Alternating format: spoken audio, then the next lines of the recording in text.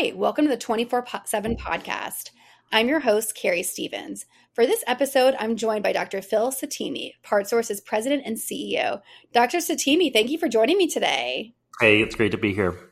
Yeah, we're very excited to have you. And I really want to, just to start, can you tell us about your background and PartsSource for listeners who may not be familiar with the company? Sure, happy to. I started life as a physician and spent roughly a decade working for medical device businesses, largely developing integrated connectivity software for those devices. How do you help those devices share critical patient data with the EMR, building EMRs and decision support systems for EMRs, and got to PartsSource in 2014 and discovered a really interesting business that served a huge amount of the hospital and healthcare community out there, had relationships with thousands of suppliers, was playing a really crucial role. And at the time, our hypothesis was they've got some interesting data. Oh, really? What kind of data? So the company had 20 years of longitudinal data on supplier performance. And as I mentioned, served many thousands of hospitals, each and every year. I think the question we had at the time was, what if you took this data and applied a lot of the decision support concepts and algorithms that we were using in clinical medicine for operational performance in healthcare? And specifically, could you, in fact, improve clinical uptime around devices by leveraging a more resilient, more reliable supply chain, specifically by looking at data around whether they had particular items in stock, whether they shipped those on time, whether those products worked when they landed, whether they lasted their warranty period, and could quality and supply chain resiliency play a role in the future of this part of healthcare? Ultimately, that's the business that we push forward on, moving this business that was largely a distributor of parts at the time and accessories into an enterprise technology partner that would help healthcare organizations drive the outcomes they were looking for, which is, can I spend less money doing this work, lowering my total cost of service?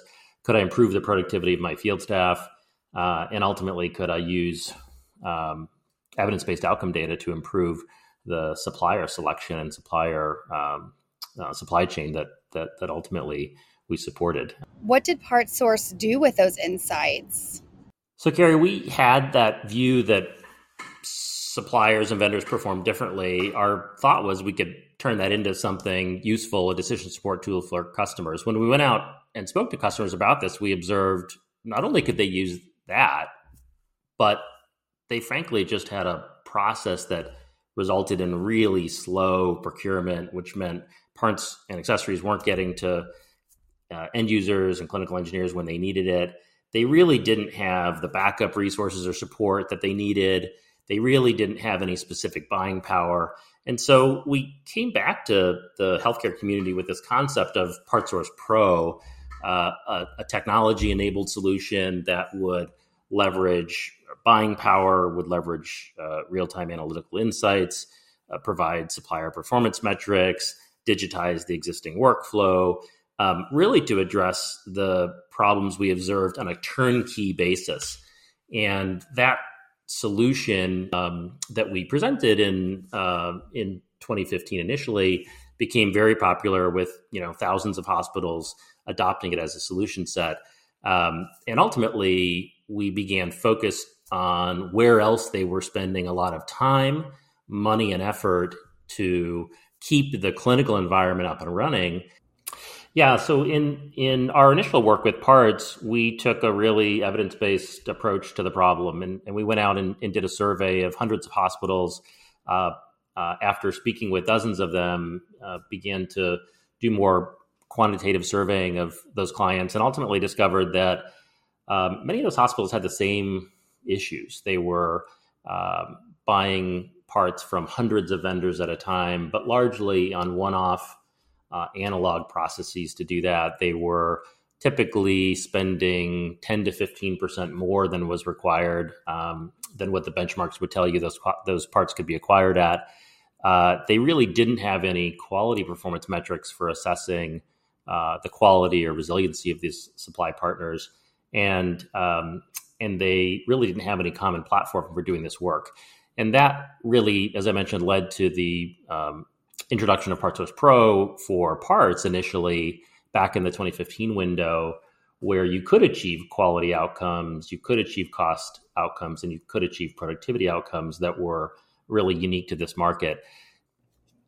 Great. Well, it sounds like, you really resolve the problems related to parts. Is that what led you to study contracts?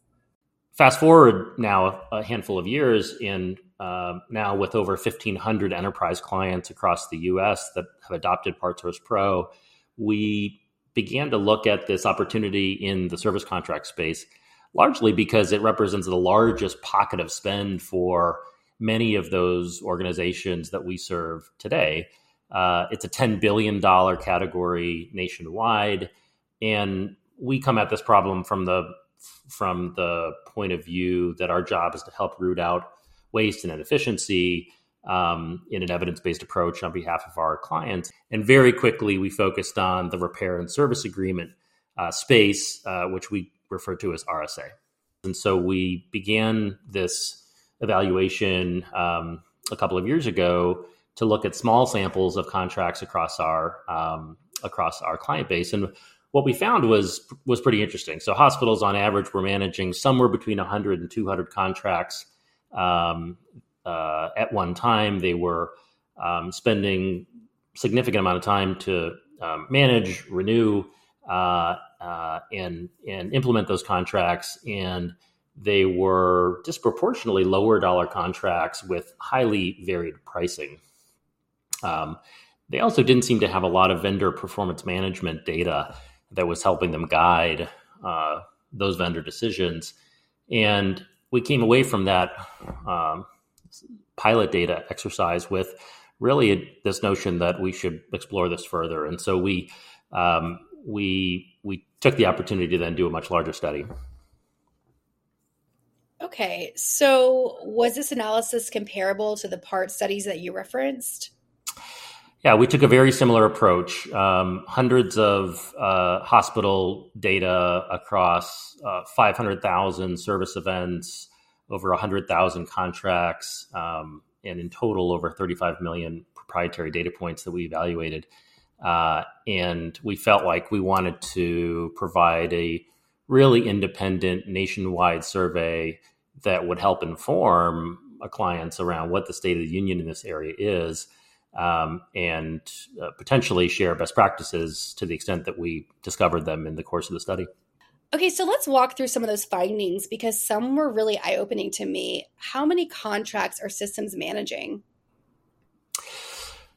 We found that an average hospital is managing 146 contracts, and it really is a tale of classic 80-20, or in this case, 75-25. And that is that while most of the dollar spend is in the 25% of contracts that are being managed, most of the work is sitting in the 75% of contracts where the value of the contract is under $50,000 per year, but they still consume a disproportionate amount of time and energy. And so what we observed in our research was that each contract was consuming roughly 100 or just over 100 days of team time between negotiation, management, contracting, deployment, follow-up, and implementation, and so on.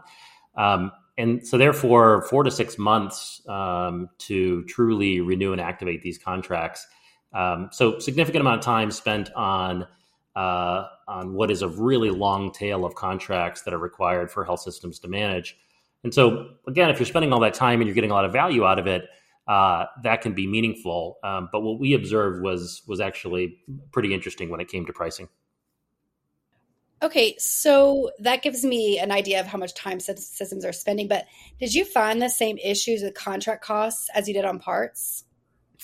Yeah, we identified a really interesting range of pricing for really the very same equipment. And so take a really common medical device here in the US, an OEC 9800 C-arm.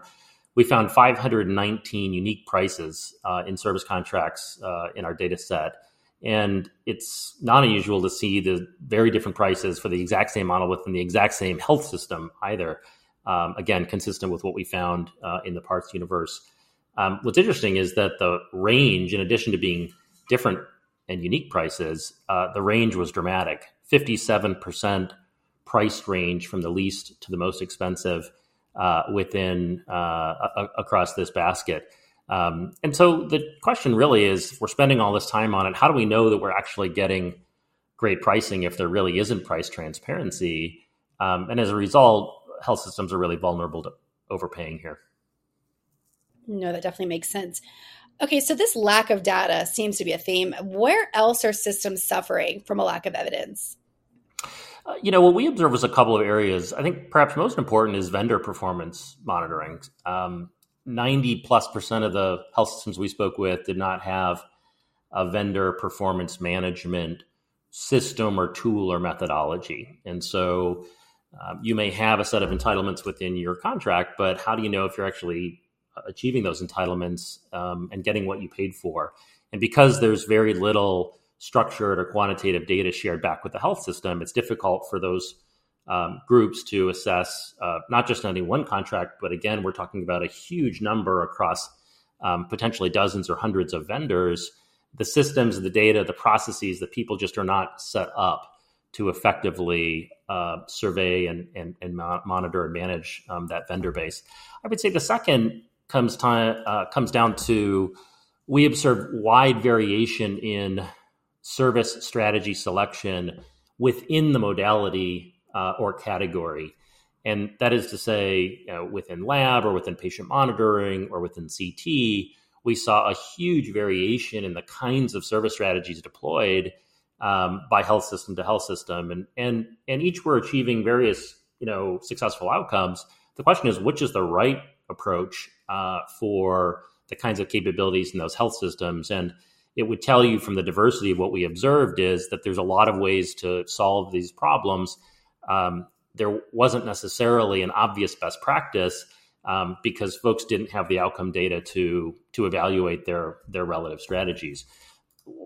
And as a result, I think on the last piece is if you really don't have a good sense for supplier performance metrics or uptime metrics and necessarily financial metrics, it's pretty difficult to put together a comprehensive enterprise-wide cost of service assessment that ultimately informs your service strategy. So lots of areas here where health systems would have the opportunity to improve if they had better structured and integrated data to work from.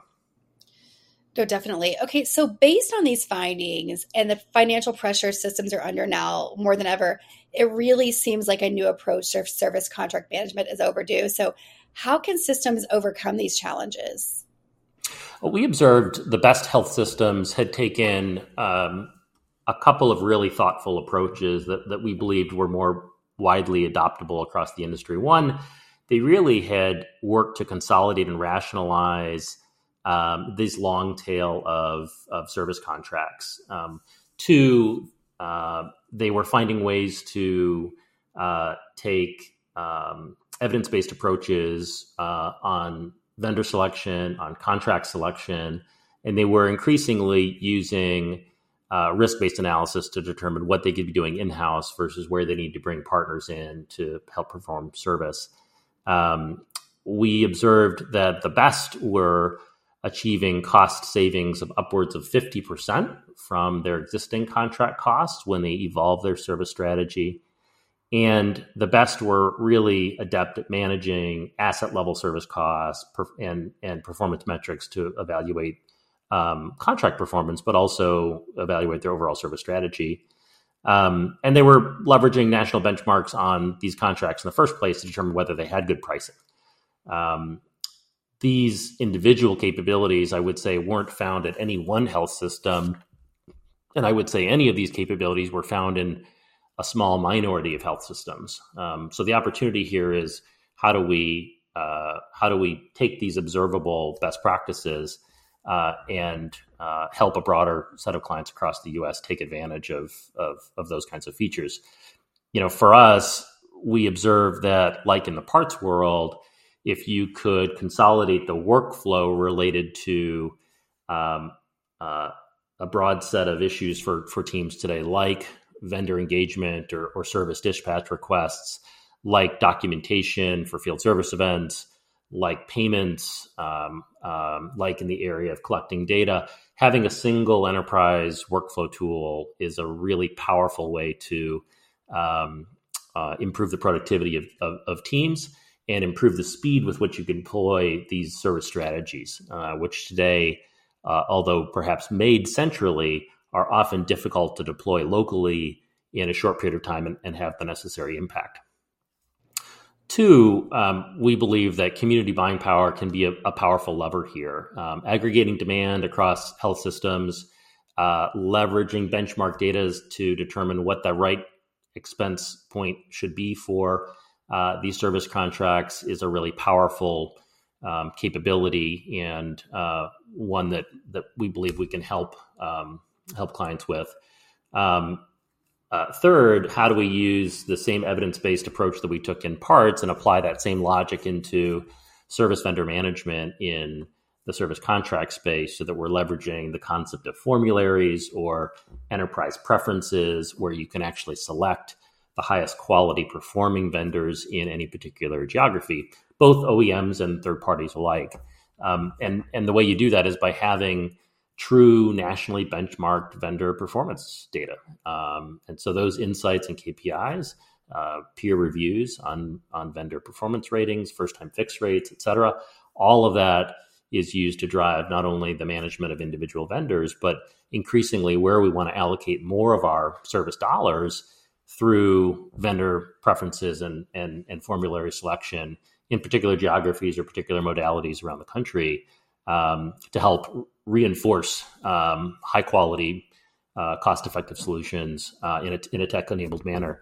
And that tech piece plays such a powerful role in weaving together all these capabilities, from workflow to real-time updates about the status of your service technician to outcome data related to the performance of your vendors, to handling digital documentation, payments, and so collectively, this digital transformation of the work serves to both eliminate a huge amount of time from the negotiation, deployment of a contract, the engagement of that vendor community, and ultimately the productivity of perhaps the most scarce resource, which are our clinical engineering teams across the country these days, with an increasing number of folks retiring or coming out of the field. And we really need to focus, as we have in the rest of medicine, on improving the top of license work that nursing professionals and physician professionals can deliver to other folks involved in clinical operations, like clinical engineering, facilities management, and so on. Great. Well, as a final question, is there anything we didn't cover, and how can listeners find out more? Well, there's so much around this space in clinical engineering that, we at PartsSource are excited to help promote and enable. I think, we wake up every day thinking about how to bring evidence-based, tech-enabled solutions to clinical engineering programs around the country in support of their mission of driving high clinical uptime, which ultimately delivers, caregivers the ability to have well-functioning, safe, and effective care they can deliver patients every day. And those are the kind of problems that we really love to spend time on. So we've taken this model of PartsSource Pro, a tech-enabled managed service, initially for parts, now for service and service contracts, and we'll continue to innovate in that direction. So we're always looking for, I think, innovative folks that are excited to help transform this industry and this profession. And folks can, of course, always learn more at partsource.com at our corporate site, or connect with any of the account folks that are no doubt calling on them with regularity to engage on these kinds of issues. But we appreciate the time to share our perspective, and thanks for your time today. Well, thank you so much, Dr. Settimi. This has been very informative, and I know our listeners will agree. And to our listeners, thank you so much. And be sure to check out 24/7, 24X. Okay. Tanya, take two. Well, thank you so much, Dr. Settimi. This has been very informative, and I know our listeners will agree. And to our listeners, thank you so much. And be sure to check out 24x7mag.com for the latest news and insights impacting the healthcare technology management field. Take care.